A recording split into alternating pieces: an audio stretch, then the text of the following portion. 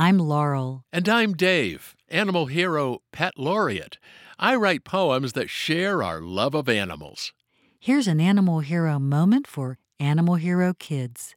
We have different ways of keeping track of our dogs in case one of them happens to get lost. Computer chips, for example.